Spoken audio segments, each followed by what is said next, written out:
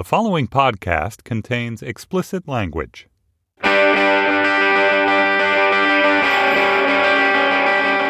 From New York City, this is Lexicon Valley, a podcast about language. I'm John McWhorter, and this week I want to drag you into my mind, as always. Specifically, I want to give you a sense this time of what it feels like to be a linguist head. I love the questions you all ask me day after day, and I've noticed that with so many of the questions, my sense is, yeah, it's what you expect. And then I try to explain. But the joy of a science, which linguistics at least purports to be, is that we find system amidst the chaos. We want to find a single principle, or two, or three, that explain lots of things that seem separate and random. So what are some of the grand principles that a linguist has in their heads that make us see language the way we do? The kinds of things where I think to myself, yeah, that's what you'd expect. Well, I want you to expect it too. Because the truth is, these things usually aren't that complicated. It's just that nobody tells you these things. Why don't some of my best friends tell me these things? That was from a 1940 Looney Tune called A Gander at Mother Goose. I wouldn't recommend it, but that was an old joke about Listerine. But you get the point. I'm going to tell you. You're in school. You learn about checks and balances and what an ester is and how cosines work. But on language, all you learn is to not say Billy and me went to the store and that you're supposed to put two spaces after a sentence or something like that. Anyway, that won't do. I'm going to tell you. Here is something that I don't know why these things go in waves, but a lot of you, it's as if you all live in one town. A lot of you over the past month have been asking me about why so many people say tree instead of tree. I'm going to tell you. Think about where you put your tongue when you make a T, so T. Now think about what you do with your tongue when you're doing an R, right? If you go in between the T place and the place, then what you get is not T, not but T. Notice that that's the sound that you're making when you or somebody you know says tree instead of tree. It's perfectly natural. What it is a general principle, which is that sounds, when they're near each other, tend to start to be more alike, just like couples who live together for a long time, the way some people end up looking like their pets. Or is it the other way around? But you know what I mean. And so, really, you'd expect it. If you've got a T coming before an R, then a linguist thinks, well, you know, the R is going to end up pulling the T backwards. The anticipation of the R coming is going to make it more like a T than a T. And next thing you know, you have tree. There are terms for these things. When T becomes ch, that's called palatalization. And sounds becoming like one another is called assimilation. But frankly, the jargon is less important than that you know that when sounds are next to each other, they often are going to start becoming more alike. It's like ham and eggs, where the eggs taste like the ham juice. And so there's the tree and the tree. Now, many of you are writing to me under the sincere impression, and I completely understand this, that tree is something new. Few of you have said that you're hearing it in the kids these days. But you know, this is one of those things that, because it's so predictable, it goes way, way back. And so, for example, let's try, you know what this is going to be, 1927, and we're going to use a Richard Rodgers and Lorenz Hart Broadway tune, not one of their best, I don't think. It's called A Tree in the Park, but you know why I chose it. Listen to this American man singing Tree in the Park in 1927. Meet me underneath our little tree in the park. No one else around but you and me in the dark. Just 5 minutes from your doorstep, I'll wait for your step to come along. And the city's roar becomes a song. See? 1927, that man is very, very dead. It doesn't sound like he was ever a kid, and yet he's doing tree. Or the old poem, Trees by Joyce Kilmer. There was a time when as many people in America could recite this poem, or at least pretend to by heart, as today know the lyrics to My Milkshake.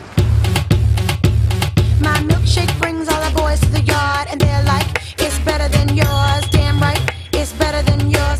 Trees. And of course, it was musicalized.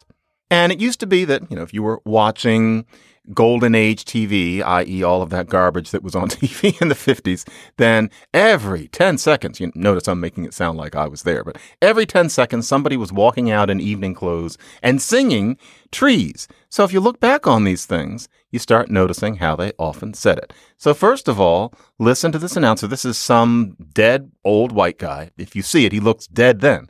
And listen to what he says. Joyce Kilmer's Trees. That man was never young. And now listen to Patti Page. She's going to sing the Trees song. I think that I shall never see a poem lovely as a tree. How about Mario Lanza? Mario Lanza was a hot pop opera singer, big deal in the 1940s. And he actually, Joe Penner died of a heart attack in Philadelphia. Mario Lanza was born in Philadelphia and he died of a heart attack, but in Rome. See, you'll only learn these things here. Mario Lanza, here he is on the radio singing in 1952. And he's singing, of course, about trees, but listen to how he says it. I think that I shall never see a poem lovely as a tree. Huh? So it goes way back. I've certainly heard people saying tree all of my, of course, very brief life. But this means, and remember we're talking about principles, not just one-offs, that also explains why kids so often, and adults too, say truck instead of truck. There are reports that have come over my transom that there are little people actually writing it truck quite innocently because that's how they say it. Not surprising. Or you're talking about going for a nice drive. Notice how with many people it comes out as drive. Same principle because T and D are really the same sound. Variations on the same thing. D is T with a little bit of belly in it. So if truck often comes out as truck, then derive is naturally going to come out as drive. So just general principles, which explains all sorts of other things, such as, did you? Is that what you really say, or did you say did you? I think I usually say did you, unless I'm being explicit. And that's because D and Y. D is here, Y is here, in between is ch, and so did you? Great example, the old Dennis the Menace TV show. Sitcom, early 60s, beautifully filmed, actually. And, of course, Little Dennis is a vernacular sort of person, and so he did a lot of didjas.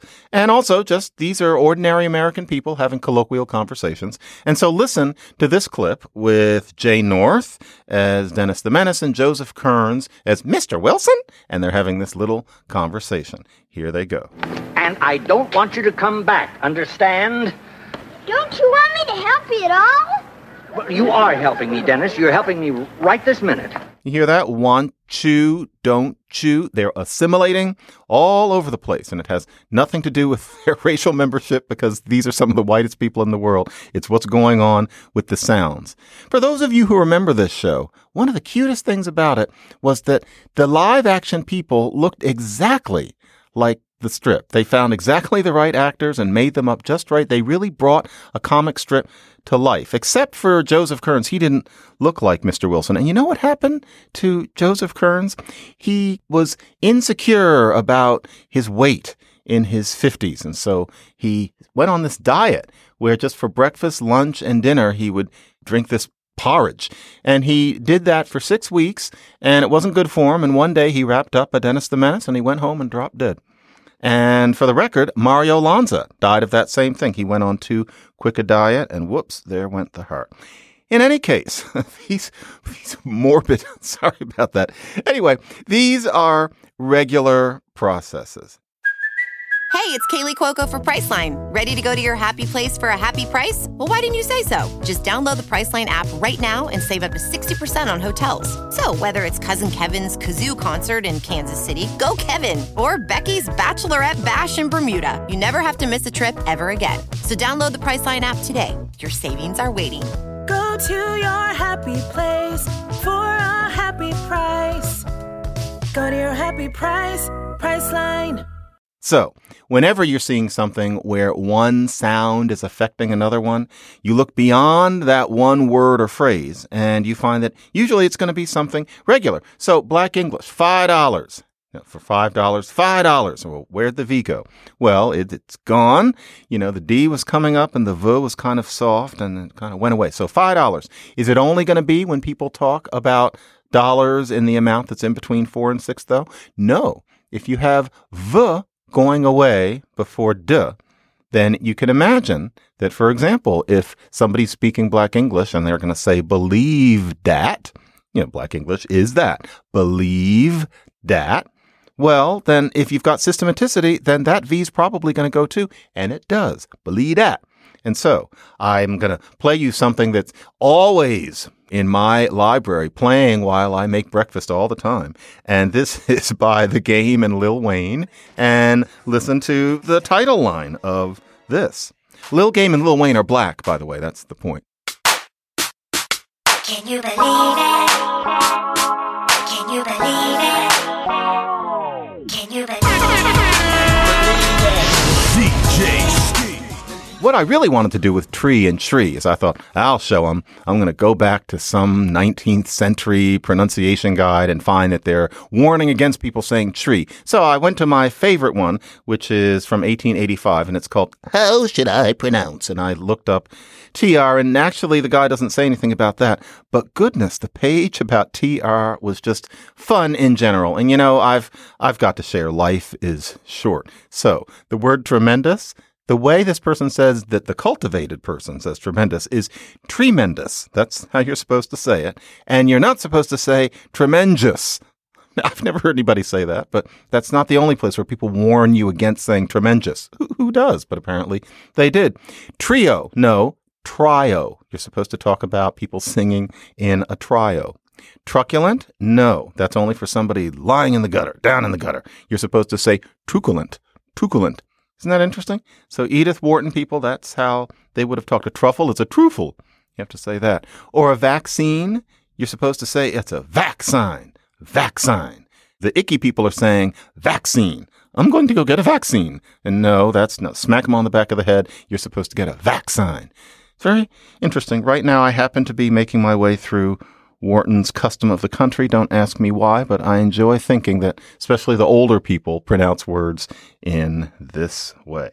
That's just the way it is. It's what we would expect. One of those things is that sounds tend to become alike when they are near each other, and often in understandable and sometimes even predictable ways. Tree, bread and butter. Something else. Softeners. A language is full of softeners, and often when you're wondering what a word means or why people are doing something, it's because it is important when speaking your language to know how to soften things as it is to use tense or to be able to make something into the plural. So, for example, remember one of the shows I did back in about 1932 with Alexandra Darcy, who is now beginning to be called the like lady. She's a linguist who studies the new like way back. Like is one of those softeners. This is like the only way to do it. She was like 107 years old. That's a softener, but like is not alone. It's part of a whole apparatus in English. Any language has this, but in English, a whole apparatus of softening strategies. And if you don't know these, then you're not really speaking the language. And so, for example, head out, which for some reason I never used until about 5 years ago. Head out. Somebody says at a party, it seems to often be a guy, and he kind of holds his jaw firm when he says it. I'm going to head out. You know, head out. Well, why not just I'm going to leave? Notice, though, that that's too abrupt. Head out. That little expression is a way of leaving some gathering in a way that doesn't make it seem like you have been waiting to leave. It seems less abrupt. You almost have to say, I'm going to head out, unless you back out very carefully and nobody notices. That's a skill to cultivate. But if you can't get away with that, you've got to head out. That's what that is. Or somebody asked me the other day, why do people say, well, I'm going to go ahead and unsubscribe you. I'm going to go ahead and sign you up for this extra bonus. What go ahead and? You know, are you going forward? Why are you sticking in go ahead and? That's another softener because you're sort of miming as if someone told you to go ahead and do something. So somebody has given you leave to do it. So then you say, well, I'm going to go ahead and, implying that the person has told you to do that, and therefore softening the fact that you're going to go ahead and basically erase somebody's bank account, or you're going to go ahead and leave the party or something like that. It's a softener. We're always making things little. So let's have a little breakfast, you can say. But you really could be 3 eggs and French fries. You know, it's not going to be little. You're not going to have a pullet egg and, 1/4 of a slice of toast. A little breakfast. Well, why a little? Because it might be perceived as a little abrupt to say, let us eat breakfast. That's no, a little breakfast, even if it's not going to be small. So that's why things are thingies, this thingy. Some people say this little dealio, you're making it cute. You make it into some sort of little person. And so, for example, you're dealing with some blocks or a bunch of screwdrivers and you say, I'm going to go get these guys and I'm going to put them over here. Well, why are you sexing them? It's because it makes them kind of dear if you refer to it as some sort of guy. Or, let's take this bad boy and put it over here. And that bad boy could be a paper clip. That's something that we do. I find myself thinking also of vajayjay, and I'll just leave that there. Or say nice and warm. Have you ever thought about what an odd expression nice and is? This is nice and warm. Do you mean that it's both warm and that it's genial and cordial? No. And if it's warm, chances are, especially in that context, it's nice already. Why are you saying that? Nice and warm. It's another one of those softeners. It's where you're basically indicating a concern with the other person's comfort. You're kind of getting inside of them. Something that's nice and short, like the segments on Amy Schumer. You notice they never go on too long. They're nice and short. That nice and fluffy. Well, if it's fluffy, it's already nice. Chances are if it's fluffy, there was nothing negative about it. Nice and fluffy means I'm concerned that you're going to enjoy the fluff. Notice something else you don't even think of as an expression, usually good and, which is quite different. And you can contrast. So nice and fluffy, that means that it's going to be this pillow and it's going to, then good and fluffy. Think about what that implies. I want a pillow that's good and fluffy. That implies that for some reason you're going to be giving that pillow some kind of workout. But in any case, these softeners are very important. If you don't use the softeners, you're not a person. It actually reminds me of a very bad syndicated 80s sitcom called Small Wonder. And it was basically Alf, except with a live little girl. And she was a robot, and the next door neighbor was suspicious. It was really stupid. There was something about it, though. The actress who played the robot, her name I remember was Tiffany Brissett, was actually very good. And part of the joke was that she had that robotic speech. She didn't use these softeners. And this was the theme song to Small Wonder. She's a small wonder, lovely and bright and soft curves. She's a small wonder, a child unlike other girls. She's a miracle. So, I'm going to go ahead and... Now, of course, go ahead and can also be kind of threatening.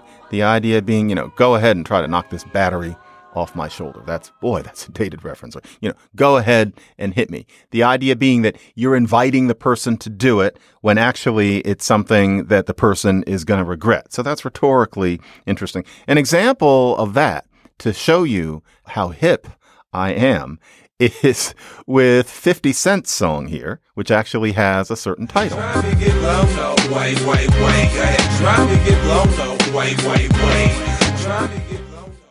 You know how I knew I was old? I knew I was old at 35.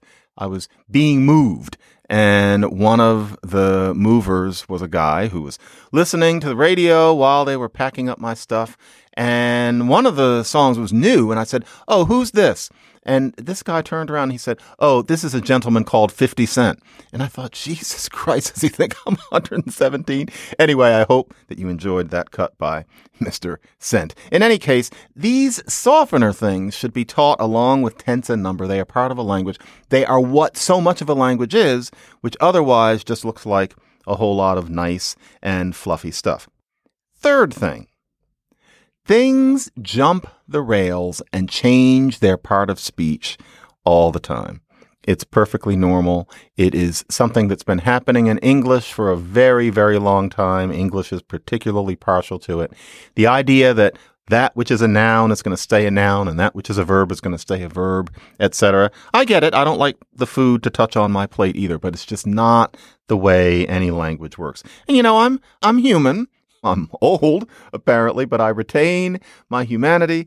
And that means that I don't like everything. For example, surveil, surveillance is the noun and people run around talking about how they're going to surveil something. That makes my skin crawl every time I hear it. It's quite old. It's been around long, long time. Several decades at least. It's actually documented, depending on how you count it, as far back as the 1900s. So it goes far back, but to me, it always seems like it just started last week. And there's a little bit of me that you just want to, when somebody says surveil, you want to take a piece of chalk and just like put a mark on their forehead or something. But really, that is how it goes. Same thing with incent. So incentive, this is going to incent them to, this is a normal process because, you've got to be consistent, don't you? I'm putting it that way because I was just in Wales where they always put those little don't yous. So you've got to be consistent, don't you? And so if you don't like surveil and you don't like incent, then you don't like divorce. And I think none of us do, but divorce is supposed to be a noun. The idea that you divorced someone, that rubbed some people the wrong way a long time ago. And not because of the content. It was supposed to be a noun. Well, it jumped the fence, and here we are. Same thing with dress, drink, stop, train, switch, sleep. Salt was one of those. Also strike, also male, and also fool. Because somebody always says fool in that way. Fool starts out as a noun, and then it becomes a verb, and I don't think any of us have a problem with that. There's another example of this that's more interesting, and it's really neat, but we're going to have to go downstairs to share this one. And so, good night, kids. Show's over. You can reach us at Lexicon Valley at blah, blah, blah, and here's that little song in the back that we play at the end of the show for you. Foopa Woopa John, isn't that cute? It's got fleas in it. Don't let sugar plum fairies bite you or whatever. So, nighty-nighty, sleepy. Yeah, you can pinch your cheek. Yep. Okay. Are they gone? I'm almost embarrassed that this show requires a warning about profanity at the beginning of each episode. But alas, I do sometimes rail against the world in colorful terms. And Asher Donahue, who has asked me not to curse so much on the show, I hereby promise you that on the next episode, I shall use not a single vulgar word just to see what it's like. Like that novel, what is it, Gadsby, where they don't use any E's. I'm going to try that. But you know what? In this episode, I'm sorry, I need some ass. And what I mean is this. Let's take this sentence. We're talking about things jumping the rails. I'm going to fire his ass. That's a perfectly normal English sentence. You wouldn't hear it on the Today Show, but this is normal. I'm going to fire his ass. Now, think about his ass in this sense. You didn't say, I'm going to fire his ass. You don't mean I am going to discharge from this position his buttocks and retain the rest of him or something like that. In which case you would say, I'm going to fire his ass. You said, I'm going to fire his ass. Well, that's different.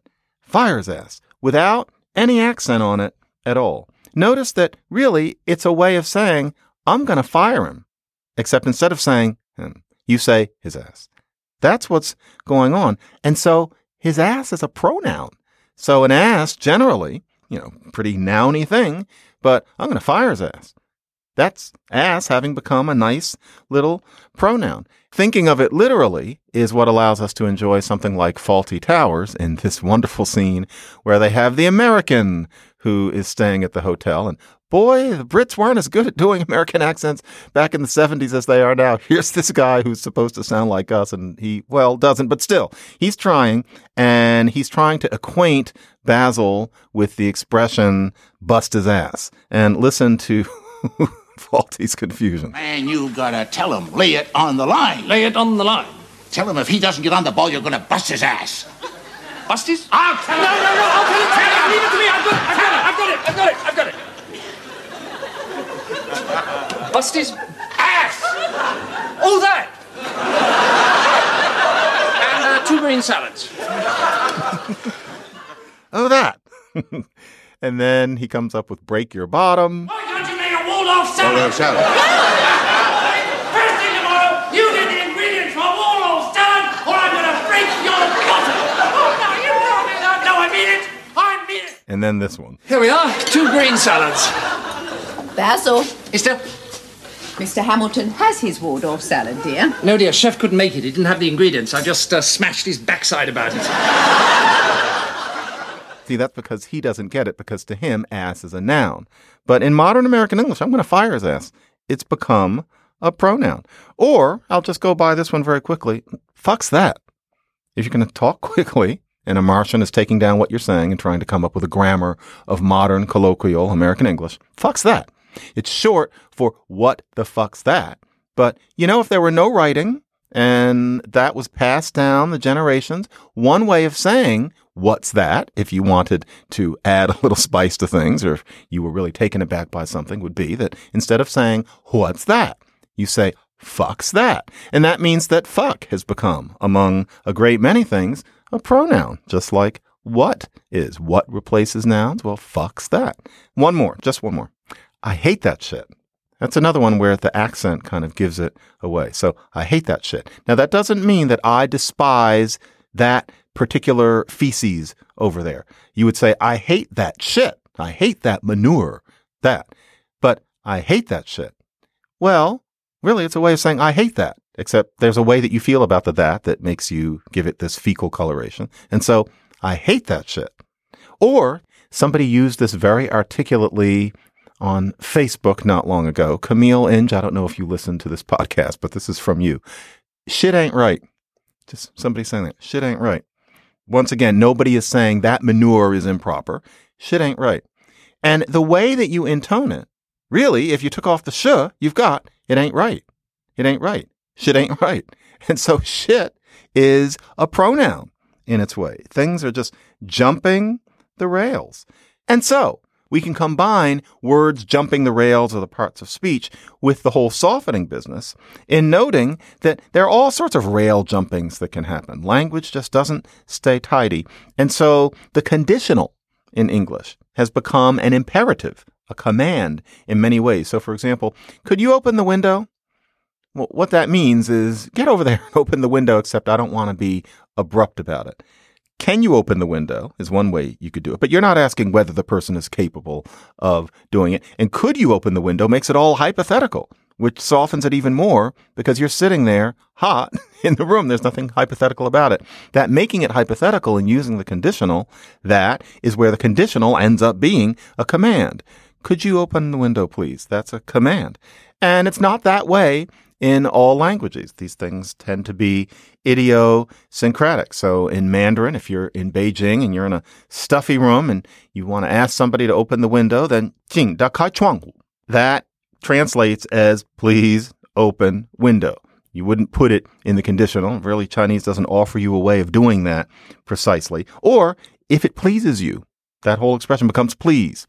So give me some peanut butter, please. And you're not even thinking about what it means. And so a verb has become an interjection. These things happen all the time. Now, I'm unaware of any Rodgers and Hammerstein song called Shit Ain't Right, but we can have one where can't is a command. And so, for example, can't you do a friend a favor? This is a late Richard Rodgers Lorenz Hart song. This is one of their excellent ones. It's from their last production, A Connecticut Yankee. And, you know, on this morbidity theme, the lyricist Lorenz Hart was a falling down drunk. And for the premiere, he got very, very drunk. And he was standing in the back of the theater, rattling his change and singing along with the singers. Two large men, who I imagine had been hired for the purpose, took him. He was like 1 foot tall, and dumped him out into the street. It was raining. He was found the next day in a coma in a gutter. They took him to the hospital, and he lasted about 3 days. That was 1943. So this is one of his last products. This is a song called Can't You Do a Friend a Favor? This is Vivienne Siegel singing. This is one of the very first Cast albums. Can't you do a friend a favor? Can't you fall in love with me? Life alone can lose its flavor. You could make it so. Anyway, I know most of you don't like that old style voice, and the recording quality of that album was kind of dicey. So let's go out on something, frankly, that's just better.